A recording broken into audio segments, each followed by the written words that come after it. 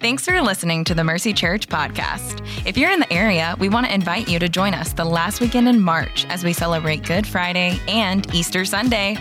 Good Friday services will be at 6 p.m. on Friday evening, and then on Sunday morning, we invite you to join us for a time of worship, a message, and baptisms.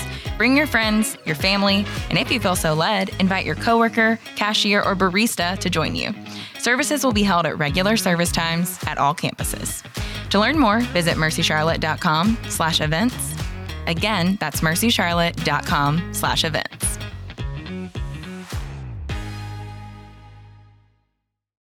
Hey, good morning and happy Easter, Mercy Church. Yeah. Man, listen, if you're new here with us, we're so glad that you're here. We've been praying for you for months now, and we believe God has something here for you today, man. One of our values as a church is that we expect God to change a life today. Every day, we expect it to happen. That might be you today. Real quick, this Easter, what we're doing as together as a church, kind of as a response to what God has given us in Christ, is we are giving together, taking up an offering to give to churches in need in the country of Turkey that have been decimated by the recent earthquake there. You got an envelope either on your seat or the seat beside you that just gives you some instructions on how you can give, a code that you can, if you want to link on there and see how you can give, or you can give in this envelope. There'll be folks in the back at the end of the service. Look, don't feel at all compelled to give. I just want you to know none of this, we're just taking it up and sending it out. None of it's going to stay here at Mercy Church. We're just caring for the needs of people over there. And kind of on that note, y'all, sending out, it's just a really big core value of our church here. We remember that we're a part of a global church, and so in moments of need, we like to send out resources to help those in need like this, but we don't just send our money, we send our people. And y'all, in January of 2021, we talked together and committed together that we were going to be about sending our people out for the glory of God, the advancement of the gospel. If God in his kindness would let us, we want to see the gospel multiplied into 4 works from us over the course of the next 4 years. Well, I want to give you a little update on where we are that it concludes with a big announcement that we have here on Easter. And the reason I'm doing it today is it's like the one day I know y'all are all here. So we can kind of get this done right here, okay? Look, 2021, right after making that announcement, we planted the rowdiest bunch of Jesus-loving, mission-minded people you will ever meet. I'm talking about our Mercy Northeast campus. Happy Easter, Mercy Northeast. Love you guys. In 2022, last year, we had the joy of planting Mercy Nairobi, a church in Nairobi, Kenya, who at this point has already celebrated their Easter Sunday. In fact, Pastor Allen, their pastor, he sends me a picture of him preaching. Don't know how he took it, but he sent me a picture of that from Easter Sunday, and it was 11 a.m. his time, which was 5 a.m. our time, and he's like, he is risen. And I'm like, well, he is, but I was still sleeping, man. But he sent me a picture. They were baptizing new believers this Sunday morning. Praise God for how he's moving. 2023, Lord willing, everything continues to go as planned. We'll be planting a campus of Mercy Church in Union County, led by Pastor Mike Herman, which we're so excited about. And then, y'all, the big news, the new information I want to share with you. In 2024, Mercy Church is going to plant another local church. That's right. Sending out one of our own to start a new church plant. And I want to tell you more about that at our member meeting this coming Sunday night at 5 p.m. at our Mercy Northeast campus. So you got to be there for it. But look, y'all, our message, I want to get on to our message here today. It's going to be in Luke chapter 8. And if it's your first Sunday, if you're new with us, the reason I tell you all that, what I want you to hear is we're just trying to be about what Jesus is about. Loving people, preaching the gospel. All right, that's what we're trying to do. The way we say it is our mission is to make disciples of Jesus, followers of Jesus who will love God, will love each other, and love our world. And today, in celebration of Easter, we're going to see Jesus himself tell us and show us, demonstrate why his resurrection matters so much. That's what we're here. That is why we gather together, is to celebrate the resurrection of Christ. But I want to talk about why it matters, because here's the deal. Right now, you can look at any number of different studies, surveys, whatever, whether it's Barna Group, Pew Research Forum, whoever else you look at. On average, 84% of Americans have a positive impression of Jesus. 84% have a positive impression of Jesus. And you might be thinking to yourself, Well, 84% of Americans are not Christians. Absolutely, you're absolutely right. Where's the disconnect there? Well, one of the disconnects is that 11% of Americans have a positive impression of the church. That's the same favorability rating as Congress. That's where the church is right now. So that certainly ain't helping, okay? But I think even underneath that, the deeper reason many don't believe is that they don't know why it matters. They don't believe in the resurrection of Jesus because it's almost like a non sequitur. They don't know why it matters. It's common to hear, yeah, I'll give you that Jesus really did live. I'll give you that he was a great teacher. I'll give you that he died, and plenty will even say, yeah, sure, I'll give you that he died and rose again. But the question of the day is, so what? What's the big deal? That's what I want to show you today. Why the resurrection of Jesus matters 2,000 years later. And my cards out front is I believe the power of Christ made true in the resurrection, made visible in the resurrection. Man, I believe the power of Christ and the love of Christ for you will change your life forever. I believe it, but you must receive it. The power and love of Christ really will change your life, but you got to receive it. Let me illustrate the point. My oldest son just finished driver's ed. Yeah, I'm having a moment, okay? Now, the good news is he doesn't have his permit yet. You are safe to go home today, okay? I was like, that's what we need announcements from other families from. Like, your baby announcement's fine, but your kid driving affects me, right? Like, I need that. Send me that in the mail if that's coming, right? But can you just imagine, can you imagine when he gets his first car? Like he gets his first car, I've already picked his car out for him. I picked it out 13 years ago and began breaking it in for him. And now has 150,000 miles and counting. It is going to be such a good experienced car for him to take, right? Can you imagine? I hand him those keys.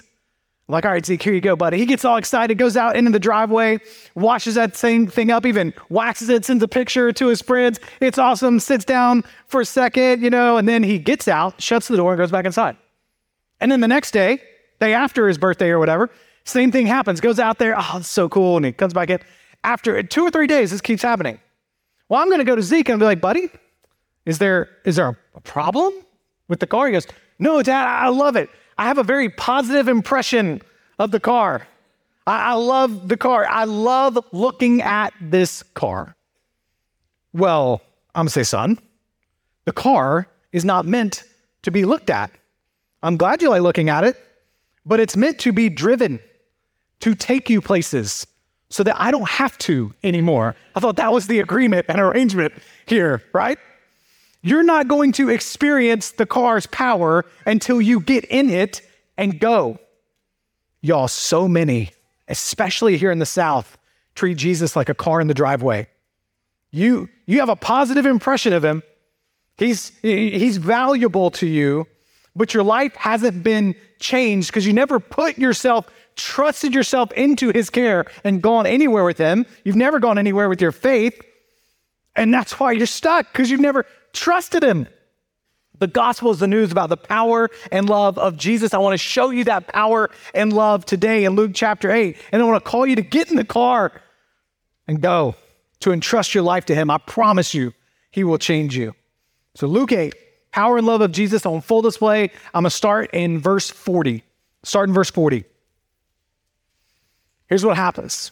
And by the way, you're newer to church, anything else, what we do every week around here is we just walk through a passage of scripture. Our church next week will be continuing a study in 1 Samuel. We're looking at the story of King David, but this is what we do. Take a passage of scripture and just walk our way through it and hear what God has to say for us, all right? Verse 40, when Jesus returned, the crowd welcomed him, for they were all expecting him. Of course they were.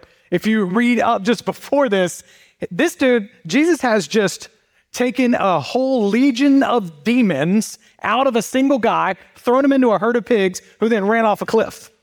So people heard about this, so naturally formed a big crowd. He's back in Galilee. A crowd's formed because the healer is here. I'll tell you, not everybody in the crowd is a follower of Jesus. A lot of them are just audience members. They just want the experience. They're fans. They're not followers. That might be some of you.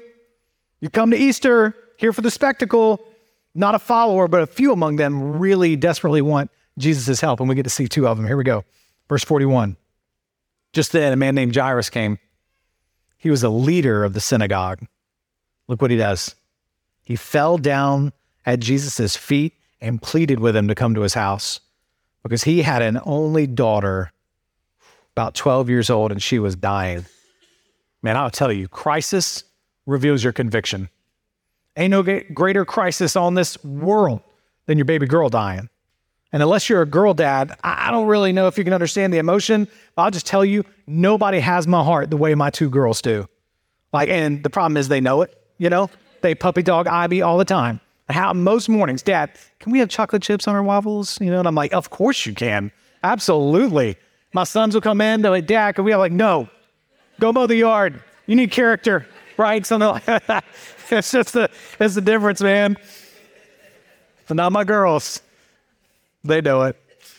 But you guys, you look at Jairus here, bottom line, ain't no pain like kid pain. This guy is a leader in the Jewish community. So the crowd, if you can kind of imagine it in your mind's eye, makes room for him. The crowd makes room for him. He comes to Jesus and he's thinking, maybe Jesus. He's the leader of a group that didn't like Jesus. Jesus was upending their religion by claiming to be the God they worship. But in crisis, Jairus is like, look, I'm desperate. I'm going to have to do more than just admire him in the driveway. I'm going to have to actually go and get in the car because my daughter's life is on the line. I can't just admire him. I got to go. I got to try Jesus. He's desperate. Nothing else is working. He'd have gone there. And what does he do when he comes to Jesus? He falls down at his feet and he begs. There's no time for pride and pretense when life is on the line. Isn't that the truth? You ever been in a hospital waiting room? It's part of my job. I've been there many times. You're going to see a lot of pretense, put togetherness there. No, you're desperate and all gets ripped away. This is why Jesus matters, y'all. Some of y'all are in crisis. Your life is upended somehow. And maybe the reason you're here today is you're like, I don't know, man, somebody invited me. And I'm like, let's just try Jesus. Maybe. And I want you to see Jairus right here. He's got plenty of standing and stature in his community, but he doesn't care at this moment. Right as crisis reveals his need, and so he falls down. He begs, Lord, help me. But look at who he falls down to. He doesn't know it yet, but he is falling down at the feet of the King of Grace. That's who he's falling down to, who has the power to really help him and the loving desire to do so.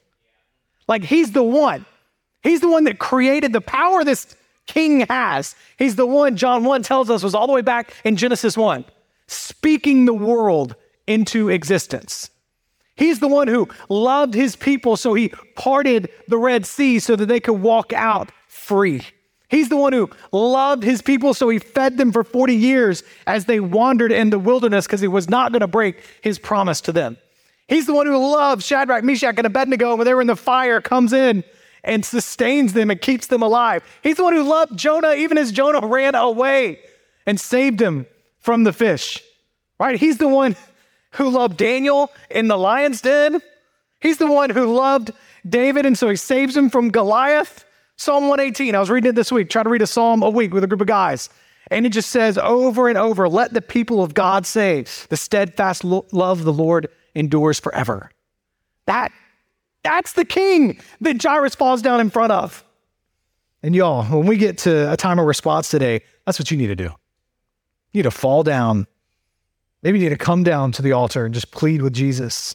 And the only reason you can do that is because the one that Jairus went to, the gospel says that one has defeated death himself. He died, he rose again, and he's still on the throne of grace. He's still on it, which means Hebrews 4, let us approach the throne of grace with boldness because he's on it so that we may receive mercy and find grace to help us in our time of need. Because he lives, it's what Easter's celebrating. He's alive. Because he lives, he still has power. Power over death. He doesn't lay in a tomb. He sits on a throne, and it's a throne of grace. And you can find help if you'll fall down before him. If you will fall down before him, all pretense has got to be set aside. I don't know what your situation is. I just know the answer is Jesus. Watch him. He's got so much power. As we go back into Luke 8, all you got to do is reach out, touch him, and he will heal you. While he was going, the crowds were nearly crushing him. A woman suffering from bleeding for 12 years, who had spent all she had on doctors and yet could not be healed by any. I want you to we're going to pause at that comma. I want you to check this out. This condition would mean in this community, she is unclean. She is chronically ill. She is dying. Women still have this condition all across the Middle East, specifically. It's rampant right now. This condition would mean she is seen as unclean by her community. The Jews at the time believed that the unclean people should not be around the clean people because they would make the clean people unclean through their presence, especially touching them. You got to understand that. A stained person would transmit their stain to you, in other words. This means for 12 years, she's been isolated, completely alone. She can't go to temple. You got to see how low her status is. She's a woman, which already in that culture gives her low status. Then she's unclean, which means she's outcast. Look at the two that we have here that the gospel that Luke, our author, has put right together. You've got a male leader and a female outcast. You've got a family and you've got a single individual. That's not an accident. The fact that she has been bleeding for 12 years. Jairus' daughter is 12 years old. The author's trying to say, look at how the Lord works with these same two things that couldn't be more different. He's saying he's here for all. His grace is for all. Watch what happens. She approached from behind and touched the end of his robe. Instantly, her bleeding stopped. Isn't this wild? The unclean reaches out and touches the clean thing. And in any other setting, that defiles the clean thing, but not here. Not here, the reverse happens. It's crazy. Or anywhere else, the unclean stains the clean. Like Pastor Richard, one of our pastors here, has taught me about wearing Jordans, okay? Or J's, as you call them if you're cool enough to do so, which I am not, but I'm trying, all right? Look, here's what he says. There's a couple of instructions that I need you to follow, man. Number one, don't crease them. Got it. Number two, do not walk in the grass with those things. That's why God made sidewalks, all right? You stay on the sidewalks. Because you walk in the grass, you're going to get them stained. The dirt, your J's are not going to clean up the dirt. The dirt is going to stain your J's. Make sense? Y'all, with Jesus, the reverse happens. She reaches out and touches Jesus, but the deal is, he cannot be defiled. He can't. He cannot be made unclean. He cannot be broken. On the contrary, he cleanses her. He doesn't break. He heals brokenness when you touch him. He doesn't become defiled when you touch it. When you touch him, he cleanses the defiled one. Some of you just need to reach out and touch Jesus today. But you got to do it sincerely, not as a fan looking for an experience, but as a desperate man or woman in need of healing. Maybe it's physical, maybe it's healing in your soul. And I promise you, the physical healing we're seeing is just to prove to you that he can do the greater healing. And that's the healing of the forgiveness of your sins, the healing of your eternal destiny. And y'all, she was healed instantly. This word means so much to me. It's given me, I feel like, new meaning this week. Some of you, like I said, you're not dealing with physical disease, but in your sin, you just been repeatedly going back to it. That sexual addiction, that anger, that win at all cost pride, it's infected your life. It's destroying you. And I promise you, he's got the power to heal you instantly. I was down in South Georgia last week. Did a little retreat center down there with a couple other pastors. And there's one guy that worked at the retreat center. I think his name was Billy, but I'm talking like a big South Georgia boy, okay, with a big old thick accent. And he's kind of walking us around the retreat center. It was a great day. And he said, I'm like, hey man, tell me your story. You know, how'd you end up working here? And he's like, well, man, listen up. Here's what happened. A couple years ago, my mama, she'd been praying for me for a long time. I had a 14-year porn addiction. It was ruining my life, ruining my marriage. But my mama just kept right on praying for me, man. And she invited me to Easter service. And I was like, fine, mama, I'll go. It's that kind of thing. So he says, man, I don't know what else to tell you, bud. I went in there, sat down, and I got run over by the grace train. I was like, the what now? He said, the grace train, man, when the grace of Jesus hits you, you look different. And I was like, oh, my guy is preaching to me right now, right? Here's what his point was. He said, I sat down one man and I got up a totally different man because I experienced the grace of Jesus. Y'all, I'm telling you, that kind of, the effects of your sin, you may have to spend some time recovering from, and the Spirit of God will carry you through, but he can change you instantly today. That is available for you in full. I just believe it. I've been praying through it. Even ever since I got up this morning, Lord's like, that's all you need to tell him. The grace of God is available to you in full and will change you in full. Don't be afraid. Come to him today. She finds healing, but then something comes she could never have expected, but so desperately needed. A public confession. Look at this, verse 45. Who touched me? Jesus asks. Now, of course, we all know, or if you're a Christian, you've been in the Bible, Jesus has full knowledge of what's going on. This question is not for him. It's for her. Who touched me? Jesus asks. When they all denied it, Peter's like, Master, come on. The crowds are hemming you in and pressing against you. Someone did touch me, said Jesus. I know that power has gone out from me. When the woman saw that she was discovered, look at this, just like Jairus, she came trembling and fell down before him. In the presence of all the people, she declared the reason she had touched him and how she was instantly healed. Testimony time, right there when it happened. 48, what does he say? Daughter, he said to her, so gentle. Daughter, your faith has saved you. Go in peace. Trembling, falling down, public. You gotta understand, she got more than she could have bargained for, an instant, complete healing, but he asked her for more than she expected. Public confession. But see how good this was for her. You gotta understand. Now when she returns to society, she's accepted. There's a public record that she has been healed. The public confession was for her good. Y'all, the Christian faith is not a private faith. And I know some really have trouble with this, but it is a faith that is meant to be public, not brash and in your face, but public. The gospel's news about a Savior who has the power to heal you and the loving desire to do so. It's meant to be shared. Jesus' death was not private, nor was his resurrection. He bore the shame of the cross because of his love for you. And I need to ask you, especially Christians, are you ashamed of him? Are you here today hoping for the blessings of Christianity without public allegiance to Christ? No, it's not going to work. You're like the kid that wants everything from mom and dad, but is embarrassed to be seen with them. And Jesus says to you, Luke 9:26, whoever's ashamed of me and my words, the Son of Man will be ashamed of them when he comes in his glory and that of the Father and the holy angels. And I say that to you to call you to actually get in the car and go, because it's going to be your story of how you got run over by the grace train that's going to lead someone else to find the grace of Christ. I see this with baptism. Some people are afraid to get baptized because of how public it is. Like you're worried about being embarrassed. And I want to say something. I recognize you may not like the spotlight. Praise God. That's going to serve you well in your life, okay? But I got to say, if you have a fear of going public with your faith, what an opportunity to trust God.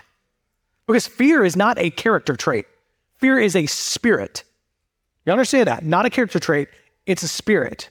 And it is the spirit that God gives us victory over. Because he says, you've not been given a spirit of fear, but one of power, love, and sound judgment. So he calls you to go public. And when you do, you verify to the church, to the family you were created to belong to, you are his. He is yours. He has healed you. That's what we're going to see. I'm so excited. We've got across our services, we have 8 people getting baptized this morning, publicly professing their faith in Christ. I'm so pumped about it. Maybe that's your next step in getting in the cars to get in the tank and be baptized. And we're going to do it again next week if anybody wants to. I'm like, come on down after the service and talk with us about it. All right, let's keep going. Verse 49. While he's still speaking, remember he got interrupted from the conversation with Jairus. While he's still speaking, someone came from the synagogue leader's house and said, your daughter is dead. Don't bother the teacher anymore. And when Jesus heard that said, Can you imagine? He just locks in with Jairus.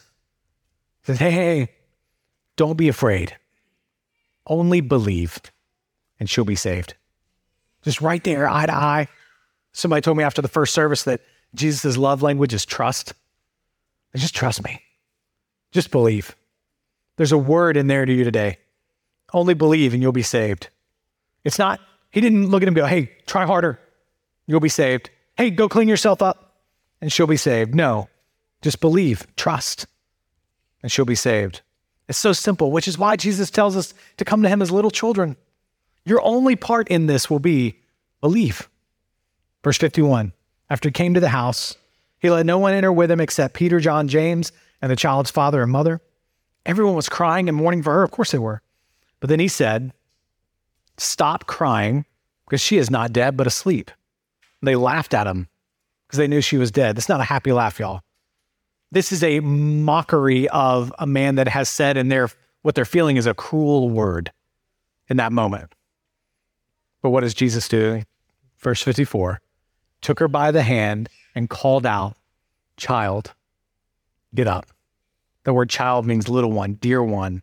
It is a fatherly term of endearment. What he is doing right here is he's waking up another daughter, just like the woman he called daughter. He's waking her up from a nap. Because to Jesus, death is but a nap. It's not the end. He has power over death. So he can simply say, arise, get up. That's all when he extends the message of salvation for you today. Just believe, arise, and get up, and you will be saved. Ephesians 2 tells us to rise, get up. So beautiful. Her spirit returned to her, verse 55, and she got up at once. He gave orders that she be given something to eat. Her parents are astounded. He instructed them to tell no one what had happened. What a moment. Can you imagine? Again, his little girl just gets up, and to verify that this wasn't a ghost or something like that, he does the same thing he's going to do later when he gets out of the grave. Give her something to eat. Y'all, I think these two encounters show us why the death and resurrection of Jesus matters. When we see Jesus perform miracles like this, they aren't random acts of power, okay? You understand this? He's not like Yoda just lifting up some rocks, go, ooh, look at my power, I can lift rocks. That's not what he's doing. All of his miracles always are intentional. They point to his plan of redemption. Miracles, I've told you this before, are to be understood as signposts, pointing to who he is and what he's come to do. Here's what I want you to see about Jesus on Easter right now. If you will reach out to Jesus, he has the power and desire to save you from death. I want you to see his compassion here. Stop and listen to a woman no one else would even give the time of day to radically change her life by healing her body. Church history fell in love with this woman and her story.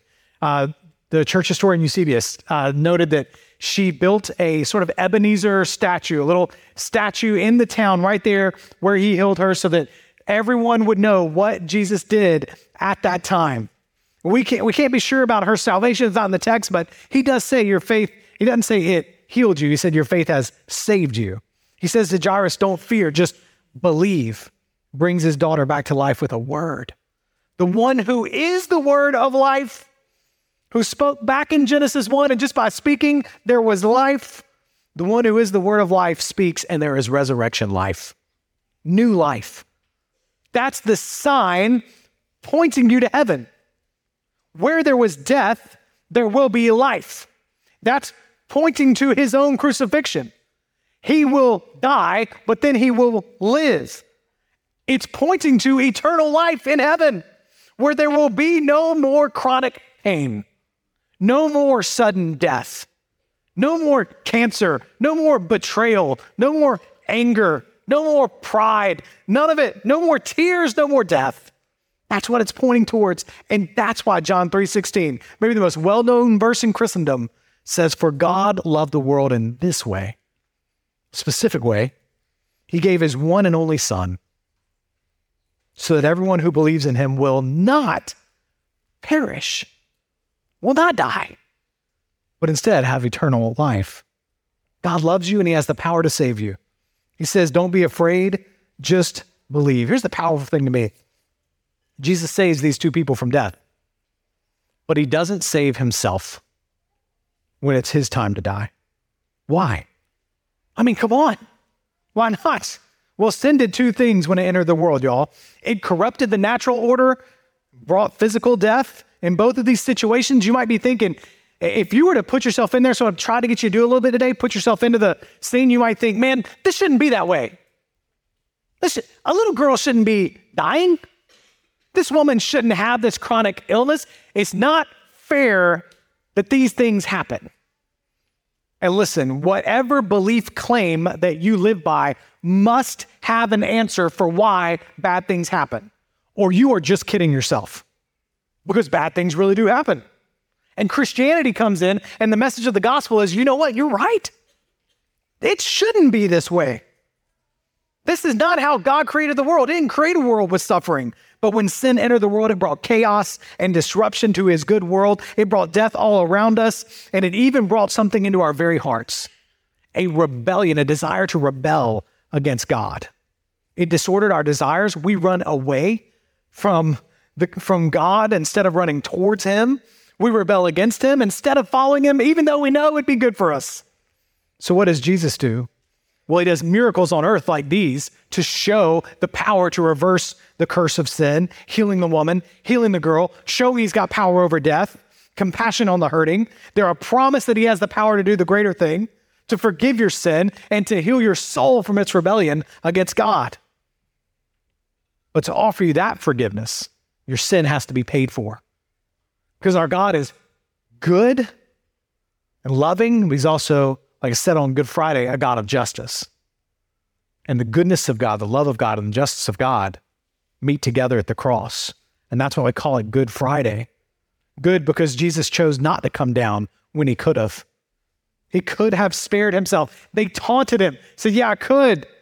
But as the hymn we just sang says, it's a mystery that he stayed there. And we are invited here on Easter, come behold the wondrous mystery. Christ the Lord upon the tree in the stead of ruined sinners. That's us. No hope. Can't save ourselves. Deserve to be on the cross. Ruined sinners. Deserve separation from God. Ruined sinners. Hangs the Lamb, the sacrificial Lamb in victory. So church, see the price of our redemption. See the Father's plan unfold, bringing many sons to glory. Grace unmeasured, love untold. The price of our redemption. He died for us. But the beautiful news of Easter, news his followers should have been expecting after he had done all these works, and he told them he was going to do it 3 days after he died, because of his great love for you and because of his great power over death, he rose again. Our God's not dead. In the resurrection, he defeated death itself once and for all, and he is alive. And because he is alive and sits actively on the throne of grace, he can still extend that offer of forgiveness to you. And if you'll just receive it, it can be yours today. And you can live free. But you got to receive it. Romans 6:23. The wage of sin, what you owe, is death, is the cross. But the gift of God, sitting in the driveway, gift of God is eternal life in Christ Jesus our Lord. Will you receive it? You're just going to admire him. He offers you redemption. Oh, some of you just need to hear, some of you Christians just need to hear that. He offers you redemption today. That you can be healed from whatever rebellion you've been running from him, even though you gave your life to him, found that forgiveness a long time ago, but you come back to him and be healed today completely. He offers you redemption. Eternal life, it's yours. No more fear about where you stand with God. Hear him call you son or daughter in Christ. Receive his adoption of you. It's 100% grace, but I will tell you, it is not cheap grace. 100% grace. But he died to give you this grace. He says, if you want to find true life, you got to give your whole life to him. Cheap grace thinks you can take the gift without surrendering to the giver. You got to get all the way in the car. Got to trust him with your life. Will you trust him? In baptism, what we're going to say is two questions that you're going to hear. The first is, Do you believe Jesus has done everything necessary to save you? That means salvation comes solely and completely in what Christ has done for you. But the second one we're going to say is, are you willing to go wherever he tells you to go and do whatever he calls you to do?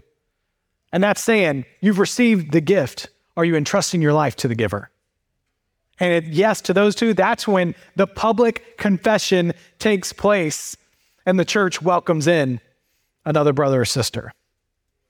I want to close by giving us, both of our campuses, just a moment to respond to the Lord with what he might be doing in your own heart and mind. So if you would get into a posture of prayer as I just lead you through a brief prayer, you can bow your head, close your eyes. If you're like brand new to church and you don't know about prayer, you can also just bow your head and look at your shoes, and no one is going to know, okay? But I encourage you to respond to what God might be stirring up in you. I say this to you often.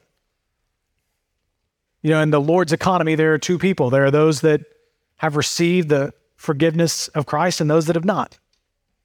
If you have received that forgiveness, you can count yourself as a Christian. I want you to just go to him. Maybe there's been some spots where you need to take a second and say, Lord, it's been a minute since I've really trusted you with my life, and I'm just remembering old rides in the car, but it's been a long time since I've actually trusted you with the weight of my life, chosen your way over my own way. And I'm coming back home today. Maybe that's you. You need to take that step. Maybe you just need to worship him and thank him for his grace here on Easter morning. Thank you, Lord, for saving me. Thank you for what you did for me. If you're not a Christian, maybe you've just been around the things of Christianity, grew up in a church space or whatever, but you've never received it. You've never gotten in the car. Man, that offer is extended finally to you today. God has brought you here for that, so that you can receive his forgiveness today. I want to lead you through a prayer. You can use your own words there, your own heart and mind to the Lord. Hopefully these will just help you. You tell him, God, I believe that I am a sinner. I do believe that. And I need forgiveness that I can't get on my own. I believe you died on the cross for my sin. And I believe you did it because you loved me. I see your love here today in these two stories. I see it on the cross. I believe you love me. So I receive the gift of your forgiveness that you won on the cross for me. God, I believe you rose again. And I believe I get new life because you have new life. Now receive it today. Listen, still in that posture of prayer, head bowed, everybody's doing their own response to the Lord, but between me and you and between our campus pastor there at Northeast and the Northeast family, I want to take a moment, praise the Lord for and pray over you if you're beginning that. So if you would, if you have received Christ, saying, yes, I'm praying that prayer, I'm receiving Christ. If you would just slip your hand up high enough for me to see it and pray over you and thank the Lord for what he's doing in your heart and mind.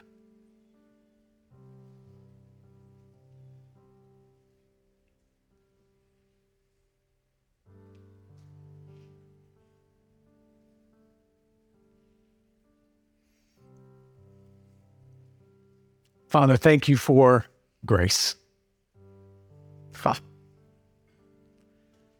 May we never get over it. Thank you, Father, for your grace on us. Thank you that you love us and that you have the power to rescue us. You chose to do so. We don't deserve it, but we praise you. We say thank you. Praise you, Father, in the mighty resurrected name of Jesus. Amen. Amen.